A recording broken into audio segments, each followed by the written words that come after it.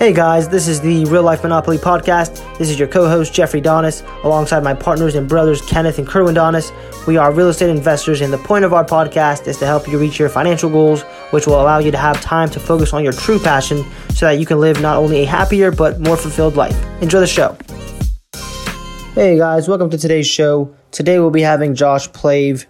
Josh is a multifamily syndicator who specializes in helping investors use their retirement funds to passively invest. Through his company, Wall to Main, Josh provides all the tips and tricks needed to invest quickly, safely, and inexpensively with an existing retirement account.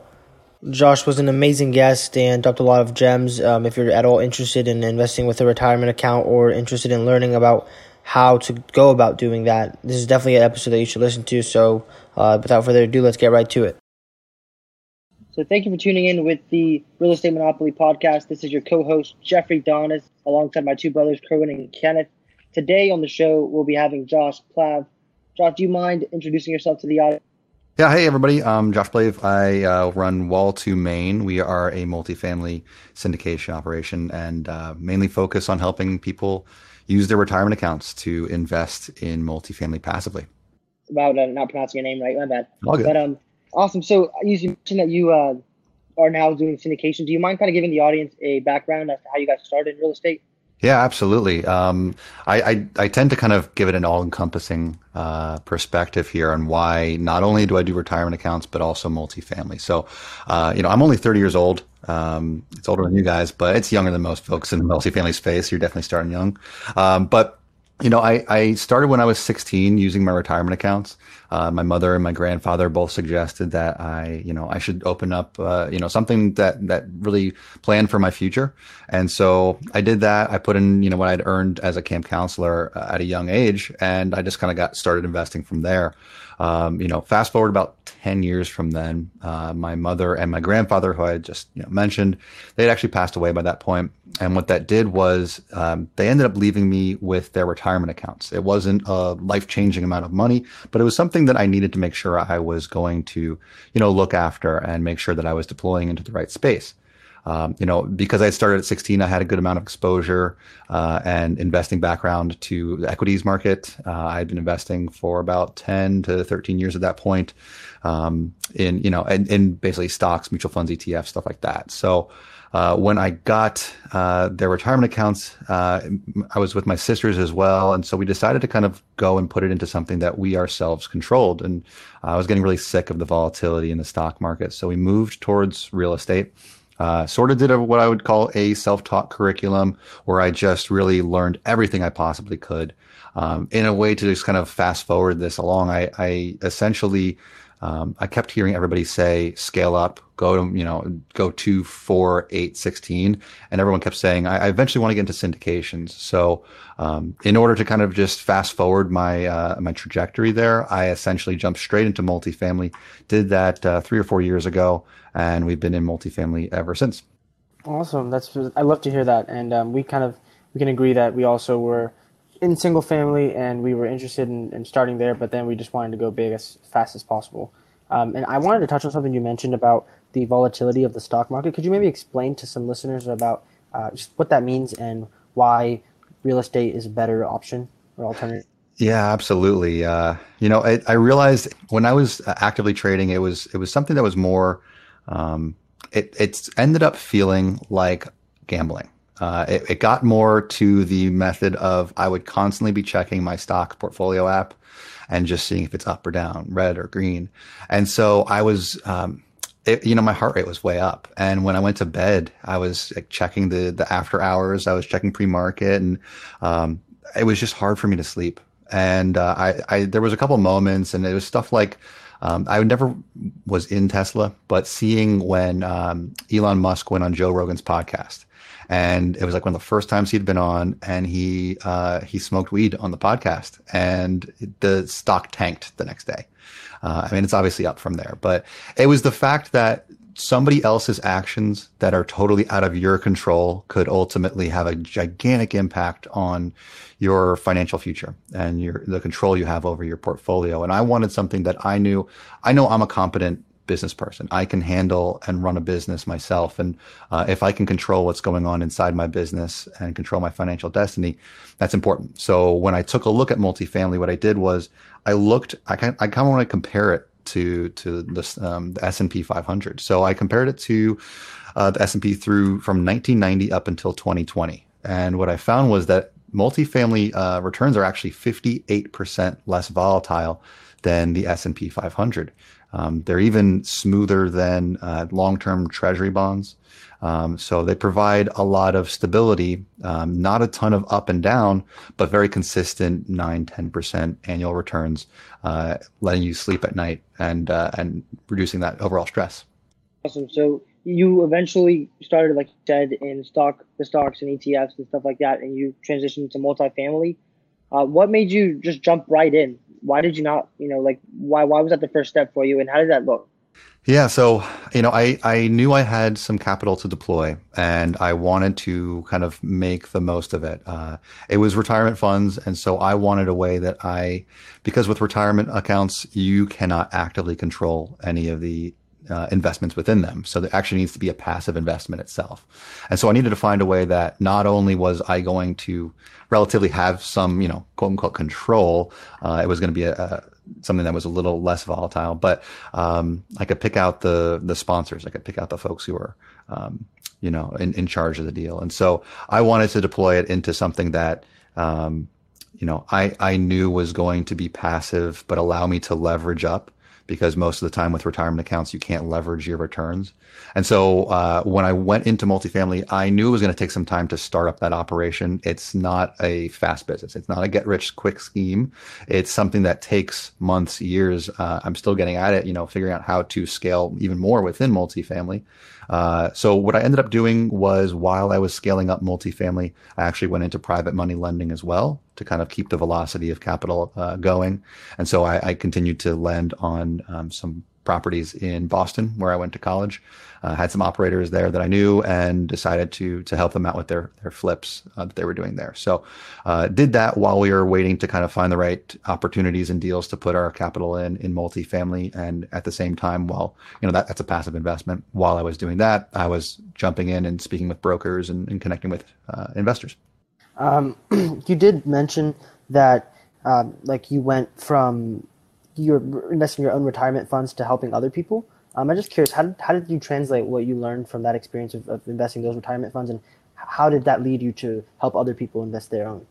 Yeah, it was an interesting transition, I will say, because it started with just trying to find out what the hell I can do with my stuff. It's a space that's kept very confusing, and it's kept confusing for a reason. I ended up ultimately learning, because people want to sell you a product. They want to sell you an account that they can manage your funds for you and charge exorbitant fees. And so it took me quite a while to find all the answers I was looking for. It took me probably somewhere close to 2 years of finding the right vendors and lawyers and other folks and experts in the field who all knew the different tiny little aspects that I needed to know to get started. And so eventually I had kind of put all of this information together. I had all this stuff in my mind, and I one day was presenting with some partners of mine in Denver, and the presentation went really well. One of my partners decided he didn't decide. He turned to me and said, "Hey, you should really turn this into something." And so I actually ended up creating a company, and it's ultimately my main focus now is finding the right investments for retirement investors. And so I was essentially able to create a bunch of content, videos, educational materials to help folks understand more seamlessly how they can do it.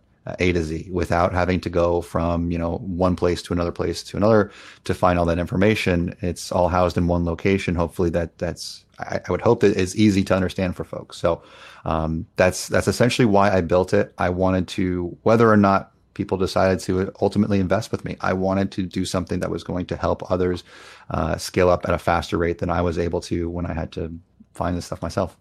Yeah, and to kind of touch on that, so some of the audience may not exactly know what a self-directed IRA is, or that they're even able to, kind of control their own IRAs. Do you mind kind of touching on what a self-directed IRA is, and and how exactly, I guess we can kind of go into how you help people after that. Yeah, absolutely. So, contrary to popular belief, you can actually use an IRA or a 401k or really any retirement account in any investment that you'd like. There's literally three limitations. You cannot purchase collectibles like art, jewelry, cars, alcohol is considered a collectible. You can't buy life insurance policies in your retirement accounts, and you can't buy shares in S corporations for taxation purposes. So outside of that, you can invest in anything you want. Cryptocurrency, gold, real estate, any alternative investment you can think of. I've even heard of folks buying racehorses and breeding horses in their retirement accounts. So really anything's open. You can use these retirement accounts. They just have to be invested passively, as I've mentioned before. Anything that you yourself, I like to say you have to think of your retirement account as a separate person completely. Your retirement account can't benefit from the actions that you are putting in. And so if you can buy a flip, you can certainly buy a property to flip, like a single family home. But you can't go in and swing a hammer. You can't sweep the broom. You can't do any kind of what's called sweat equity.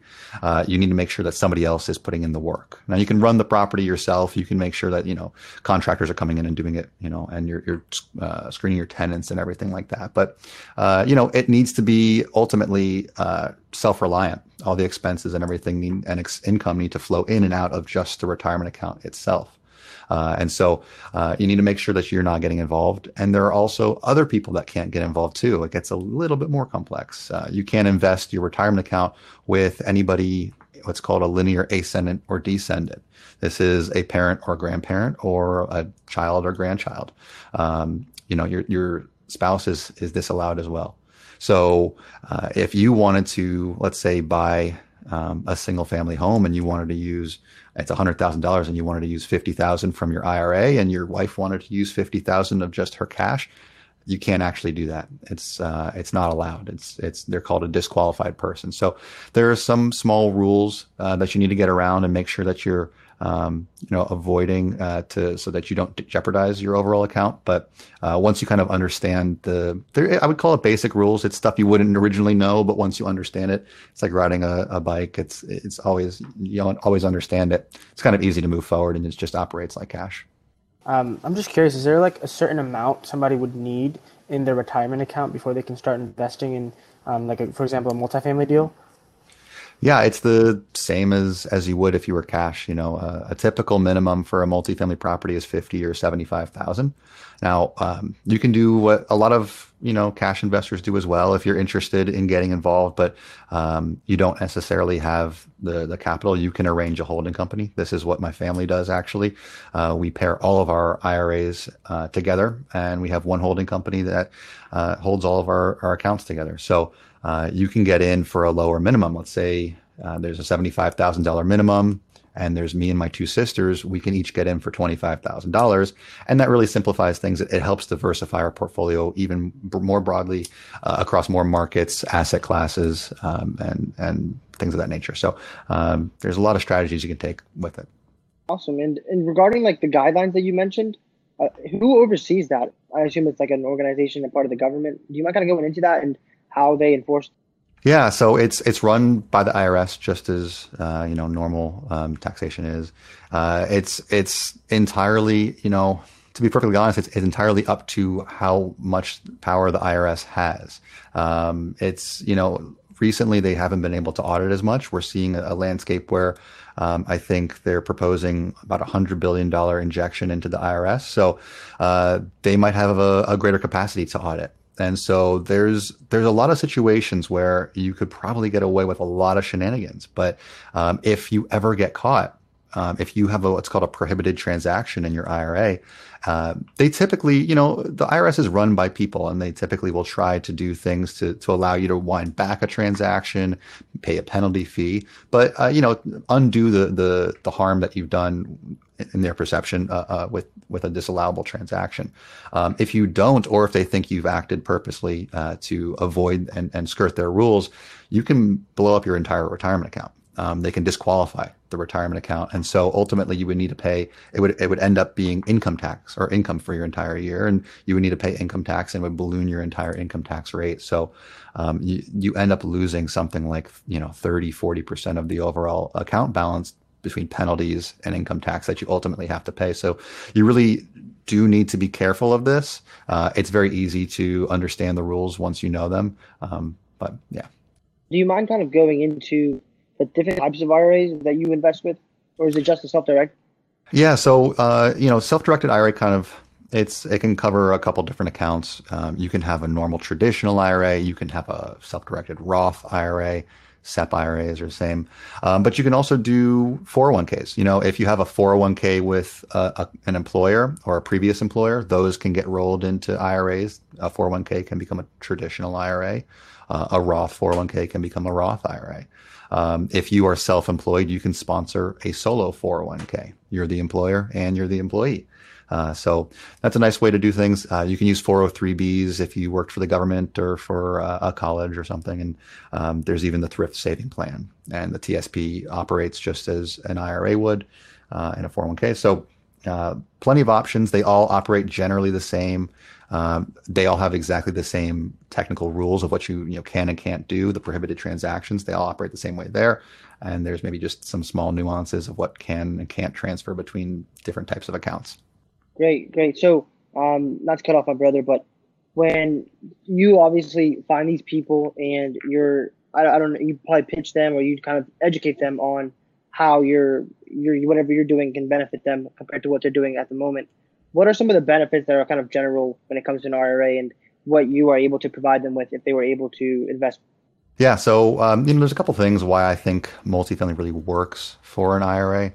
One of them, it's really interesting. I'm a capital raiser. I know other people who are raising capital as well. And, a lot of investors, they kind of balk at, oh, this is a 6-year investment. That's a long time for my money to be tied up. I have literally gotten that question 0 times. I have not gotten a single person asking me that question because when you have a retirement account, you're not touching it for 20, 30 years anyways. People aren't really concerned. And so it kind of lines up. It's a long-term investment. It's stable. A lot of folks, they don't want to get into their retirement account, but if they need to in a pinch, they know that their account balance won't really drop out. That volatility that I was talking about with retirement accounts, with the stock market, if it's not in play in your retirement account, it's a lot better because, ultimately, if you have to dip into it during a hardship, the account balance stays there. And if you have to, use it when you're retired, if you're older than 59 and a half, you don't have to worry about really the account balance just kind of dropping out because, hey, you need to pull out. It happens to be 2 months into a recession. You wouldn't really notice that with multifamily. And so I really like it from those perspectives. There's also the consideration of if you use an IRA, there are actually taxes involved potentially. I'll just jump into it really quickly. There's a thing called unrelated debt financed income. So you can leverage your IRA. It's a pretty cool aspect of it. But if you're using your IRA, that's tax deferred dollars. And let's say you're buying a multifamily property with a bunch of other people. You're bringing in money from a bank, from an outside source. Those aren't tax deferred at all. And so those tax deferred dollars are benefiting from non-tax deferred dollars. And so the IRS is totally cool with this. They just say you need to pay a tax on the portion of income that is derived by that leveraged non-tax deferred money.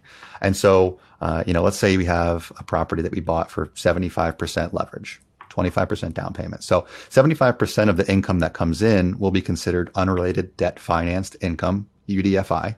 And you ultimately pay what's called unrelated business income tax on it, or UBIT.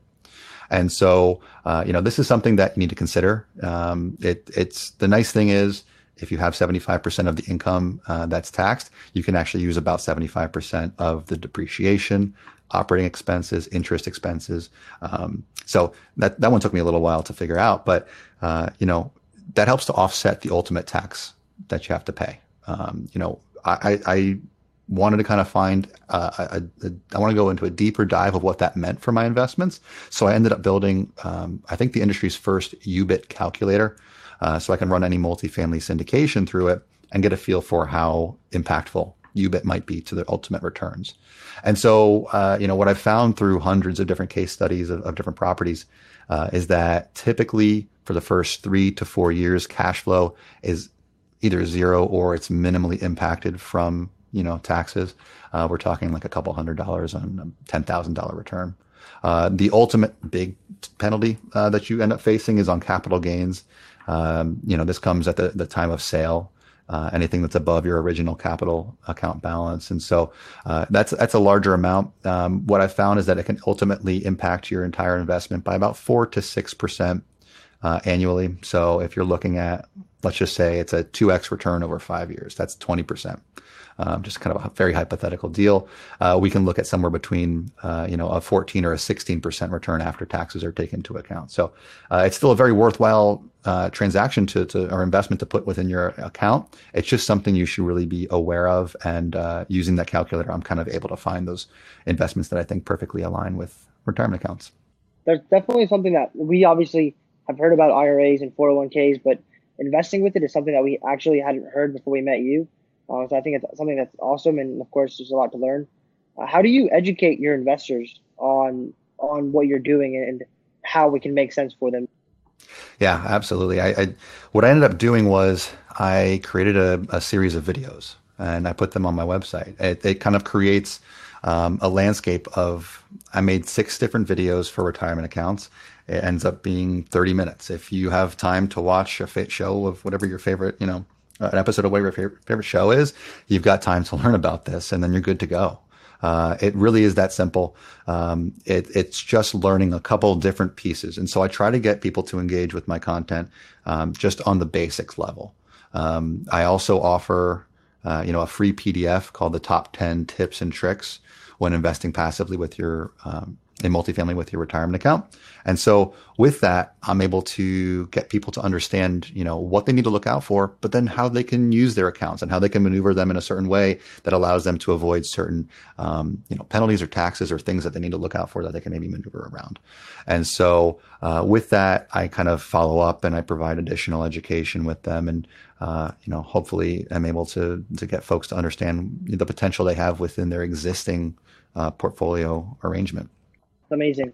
So when you obviously raise the money using the 401k and the IRAs, and when you're doing that, how does that necessarily happen? Like, is it crowdfunding on a website where you kind of have all of them allocated into one fund and then you go look for the deal, or is it something where you'll find a deal and then you'll go look for those people that are looking to invest with their retirement? Yeah, it's no different than it is with cash. There's 2 different ways you can typically do it. There's the typical one where you've got a group of investors and you're either they're friends and family and you're familiar with them, or they're people you've met networking, and so when you eventually have a deal, you present it to them and let them know and see if they're interested, and you raise that way. That's typically how I've been doing it. There's also the fund to fund models. Where, and this can run with cash or retirement accounts. It doesn't have to be either or, it can be both. And you can essentially raise funds into a fund that says, hey, we're looking for these types of, these properties. We're looking for these types of returns. This is what we're going to invest in. And here's what you'll get if you invest in this fund. And then everybody pools their funds into that fund. And then I, as an operator, go out and look for different properties over the course of whatever the document says, the next 2, 5, 10 years. And I look for properties in that timeline. And then we close with that capital into different, different syndications. Yeah. I'm sure all of your investors have been really happy with the returns you've been getting them, since compared to what they were getting before, nothing compares to it. Also the benefits, tax benefits. Yeah. I haven't had any bad words sent my way. So I think folks are very satisfied and content at the very least. And it's been a pleasant, ride so far. So getting into more of your role in the syndication process, I believe you already mentioned that you are the one that raises capital. Yeah, I help on the capital. Yeah, do you mind going into your first capital raise? Was that something that you used? Yeah, so I'm working with other folks to essentially look for properties within the Southeast. So from, let's say, Virginia down to Florida, over through the South, over to Texas. Texas a little less frequently now than it used to be. And so we look for the typical kind of properties that a lot of folks in multifamily do. It's somewhere between A and C class, usually B and C class, let's be honest. And it's somewhere between 1970 and early 90s build. And so you're looking for a value add component, something where the current owner was likely neglecting it, didn't have the capital to put into the property, let the units kind of go into disrepair, a lot of what's called deferred maintenance. And so we're looking for things that are undervalued or potentially, even if they're selling it for at market value, something where we can bring in capital with our new leverage, and we can really improve the experience and the amenities and things we're offering to the clients at the property, and we can start to increase rents or bring them potentially back to market level rents. A lot of times owners are not properly assessing their market capability or potential and what the competition is doing. And if market rent is $1,000, they're charging $800. And so that's a great opportunity where you can come in and say, you're just undercharging folks. They're getting a sweet deal. We're just going to bring it back up to market. And there isn't a lot you have to do to achieve that. So, we're looking for things like that. Once we find them, you just kind of execute. The nice thing and what I love about multifamily is it takes a team of folks who are all experts at what they do. You're not going to get involved in a property that a bank has lended on because, you had some errors in your numbers. That could happen in single family homes where you say, oh, they're selling it for 400. I think this is actually worth like maybe 390. They're pretty close. And then the bank will give you some money on it if it appraises for that. But if you were off on your numbers, you may not cash flow on it. So the nice thing with multifamily is you're purchasing essentially a business. The business happens to own real estate. And so if you can operate the business, that you can execute on your business plan. And so, you've got property managers on site. And so you make sure that you're on top of them every week. You're looking at different scorecards and metrics and making sure that they're operating to the business plan, and you just stay on top of it until you execute your value add. And from there, you kind of just continue to roll out business as usual once it's up and running. It's exactly why we got into multifamily. Like I mentioned earlier, last week, we pretty much got into it from single family, and we just saw the benefits and kept hearing the economies of scale, and pretty much just the scalability of it was the main reason. But to end the podcast, we always like to go into our express round. It's about 5 questions that I'll ask you, and it's pretty much you can tailor it towards business if you'd like, but don't feel afraid to go into personal life. Some of the questions do tailor towards both. So my first question is, what is the biggest mistake you've ever made? And this one can be real estate. I'm trying to think. Biggest mistake I ever made. One of the mistakes you've made. Yeah, I'll go with something real estate. I put during my private money lending stage of things, I lended on a property, and I did so without understanding the level of communication that was required. I think I ended up doing about 5 different private money lending deals. One of them didn't really go. It's still going. I'm going to end up, getting paid on it eventually, but it's about a year and change behind schedule. And I wasn't really kept aware of what was happening as it went on. And so the guy was kind of hard to nail down and find out updates on the property. And so that one really annoyed me because going in, I had an expectation, but I wasn't really, I guess, fully aware of what the space was like. I didn't do my research necessarily as well as I could have. And the important thing is I didn't set expectations up front. I didn't tell him, hey, here's the communication I require. Here's what I need. And here's what happens if I don't achieve that kind of, or if we don't receive that kind of communication. And so, going in, I would have changed that a little bit, but that's about it. Awesome. That's why we always think education for we always think, of course, not to be over analyzing and think called paralysis analysis, but of course, make sure that you're educating yourself before you make that decision to move into it. Next question is, what is your favorite book? And if you'd like to do one for personal or just one for business. Yeah. Let's see. The favorite book that I read in the last year, it was a thing called Blue Ocean Strategies. And, it's a book that really focuses, it's just very business heavy, very, it focuses on finding a space within an already existing, sector or industry that's a little bit different. The first example they give is Cirque du Soleil. You have like Ringling Brothers and the Big Apple Circus, and you got all those usual circuses where a clown comes out and whatever. The Cirque du Soleil came out and they paired, ballet gymnastics with a circus, and they created kind of their own niche. And so they were able to pull not only from, the existing circus crowd and people who wanted to attend a circus, but they also pulled from people who wanted to go see a play or the ballet or an opera, and they wanted a story. And so they were able to kind of create this new niche and attract a greater, more broad audience. And so it really made me think about where I wanted to take my business, how I wanted to differentiate myself from other operators and syndicators, different services and products that I wanted to roll out that maybe allowed people to jump in who necessarily would never have looked at this space to begin with. That's awesome. I actually haven't heard of that one, so I'll definitely check that out. My next question is, what is the best piece of advice or your favorite quote? Yeah, so I would say it's my favorite strategy is, I ended up, when you go into business for yourself and you're an entrepreneur and you've never done it before, it's challenging because you realize the entire thing relies on you. And so, because I didn't necessarily have two brothers that could both hold me accountable, I had to ultimately learn that I needed to focus on one thing at a time. When you're trying to kind of learn everything about running a business, from the administrative side of things to the marketing side to the operational, there's a lot of stuff to focus on. And also you don't really know what avenue you want to go down. And so I ultimately found that I need to focus on one thing. And so if you're focusing on one product or one task or whatever it is, and you're mastering that and you're achieving that, as well as you possibly can. And once you do that, you can move to the next thing. And you're not going to lose the knowledge you achieved on that first item, but you're going to have full dedication and attention drawn to that first thing. And, it's really helped me accelerate my business because I'm not giving 10% to 10 different things. I'm giving 100% to one and then moving on to the next. I like to say focus is the thing that separates good and great. So I definitely agree. That's great. Number 4, my last question, or my second to last question. Do you have a daily habit that you would accredit your success to? Yeah. I never would have jumped into this had I not been in real estate, but everybody in real estate's obsessed with meditation. It's crazy. You jump in, you're like, what is going on here?